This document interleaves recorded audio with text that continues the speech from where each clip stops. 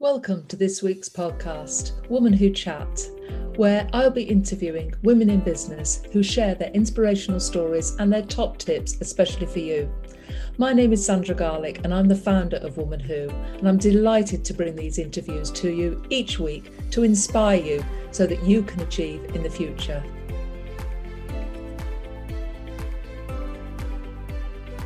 Hello, so today we're here with Kim Parker, and Kim Parker featured in the latest edition of I Am a Woman Who, the 2021 edition.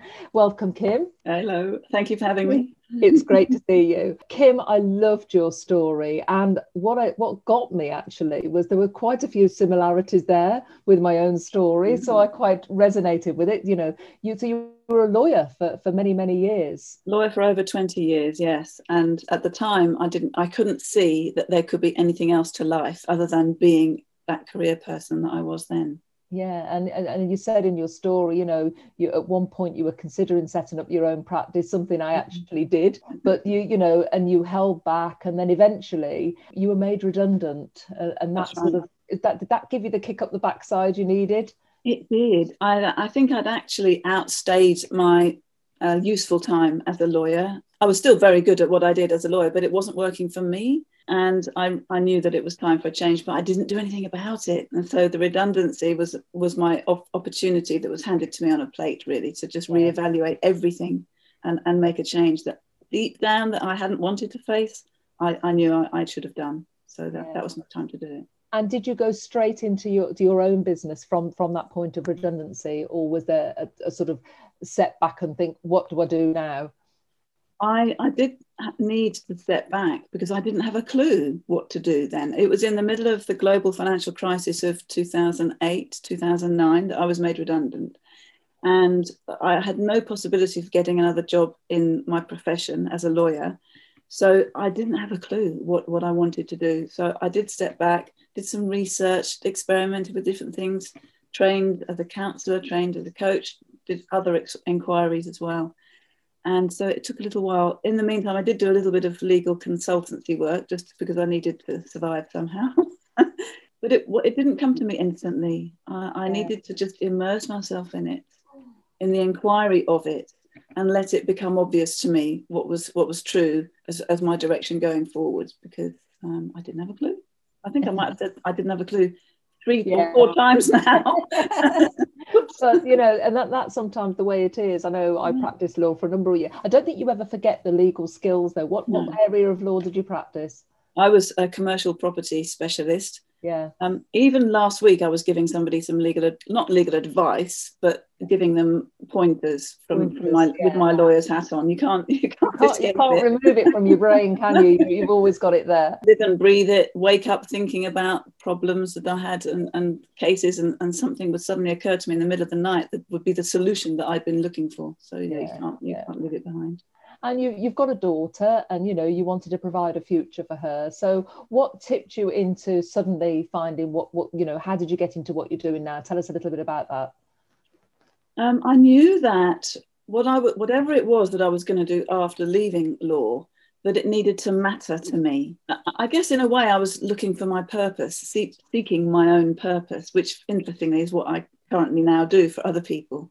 And the expression I had at the time, before I even knew all that I know now, was I knew that I wanted to give back in some way, but I just didn't know what form it took. So that's why I did a lot of research, and I dabbled in different things to have. And when I had the experience of coaching, I realised that was the path I was choosing that felt absolutely 100% right for me to move on to. And I think some of us, we get challenges, and we have to sometimes step back and relook at them and evaluate to see where we're going. And sometimes you might think a redundancy it's a huge thing, but actually it gave you that time you needed to actually do something you really had a passion for. And I can't help but notice, Kim, you've got the most fantastic view behind you, and I know that is a screenshot view, but just tell us what you did between lockdown 1 and 2. Between lockdown 1 and 2, 2020, I moved house from a city to this location that you see behind me now, and it is a photo that I took looking up the hill. The daffodils are in the field on my land, looking up to one of the 2 cottages that I have here. and I can look out at it from my window, but it's a different angle, so I like to have it on my screen. That's my screensaver at the back here.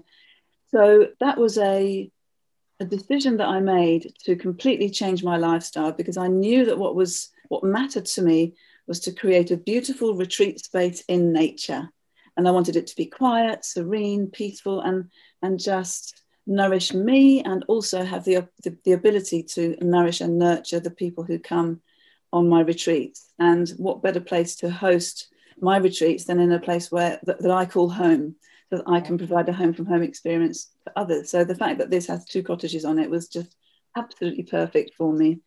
And I'm so delighted that I made that decision and made the move when I did, because then, of course, we had a 3rd lockdown. And I've just been spending, which we're coming out of now, and I've just been spending my days really, really deepening into my relationship with nature. Actually, for me, that's been important. It's not for everybody, but it feeds my soul and gives me my purpose, gives me my energy, and keeps me connected. Yeah, and it looks absolutely idyllic and the perfect place for a retreat. So when do you start, when do you envisage starting your retreats up? When will you be allowed to do those, and when will you be ready? Yeah, three very important questions, which there's no fixed answer to those. I would be legally allowed to host people here on retreat, I think, later in the year. But actually, I've got building work to do. So I'm hosting retreats here on an individual basis, private retreats, one-on-one, just for one day, which are beautiful. I've had a few people come already on those. But my group retreats probably won't be ready to run actually until 2022, possibly, actually. Yeah. So there, you do have to, I mean, when you sort of involve your home in your business, I suppose you have to build in those preparation timelines and get everything ready. Sounds like you've got a lot of planning to do as well.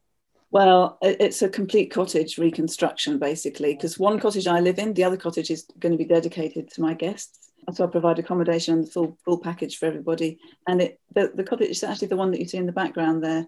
That's the one that needs a huge amount of attention structurally before it's ready and comfortable for people. Well, good luck with that. That sounds absolutely fantastic. What would you say has been the biggest challenge, in your career journey so far? Overall, in my whole career journey, learning to let go and learning to trust my own innate wisdom in the form of my intuition, which I didn't have any concept of when I was a lawyer. I didn't understand that there was something else other than intellect. Now I recognize that there's also a very powerful resource we all have called intuition. And I've got the gift of both that I can call on to support me on my journey. I didn't know about that before, and it would have been so much easier had I understood about intuition and all the work I've done, that I've learned on my journey to becoming a coach as well. And that's about letting go of how I think it needs to be, and surrendering also to my own abilities, my natural gifts and talents, which before I was just putting one foot in front of the other, plodding forward, thinking, well, this must be the way to go next, without really sitting back, resting and saying, okay, is this actually the truth for me? And I now do that. And so letting go, I think, was the biggest challenge for me, because I like to feel that I'm in control. I like to know how it is.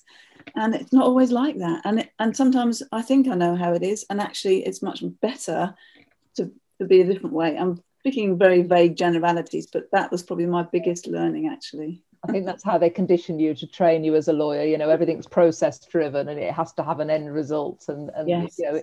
You don't have to follow the process. You can deviate and take a detour, can't you, and do it in a different way. Yes. And you have to, when you're drafting a document as a lawyer, you have to use certain expressions because they're accepted in the profession. Everybody knows what they mean and so on. And so it has to be done a very particular way.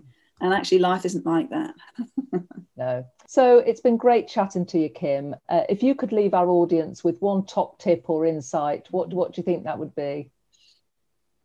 It would actually be what I put in the book, in my chapter in the book, which is to connect with your heart when you're making significant, even small decisions in your life. Don't just go down the path that you think you need to take. Really check in with yourself and say, is this in service to my truth and what really matters to me? Because then you're not only in service to yourself, but you're in service to the world as well. Thank you, Kim. It's been great talking to you, and do watch out for Kim's chapter in the book, I Am a Woman Who. Thank you for being with us today, Kim. Thank you so much, Sandra. It's been a pleasure.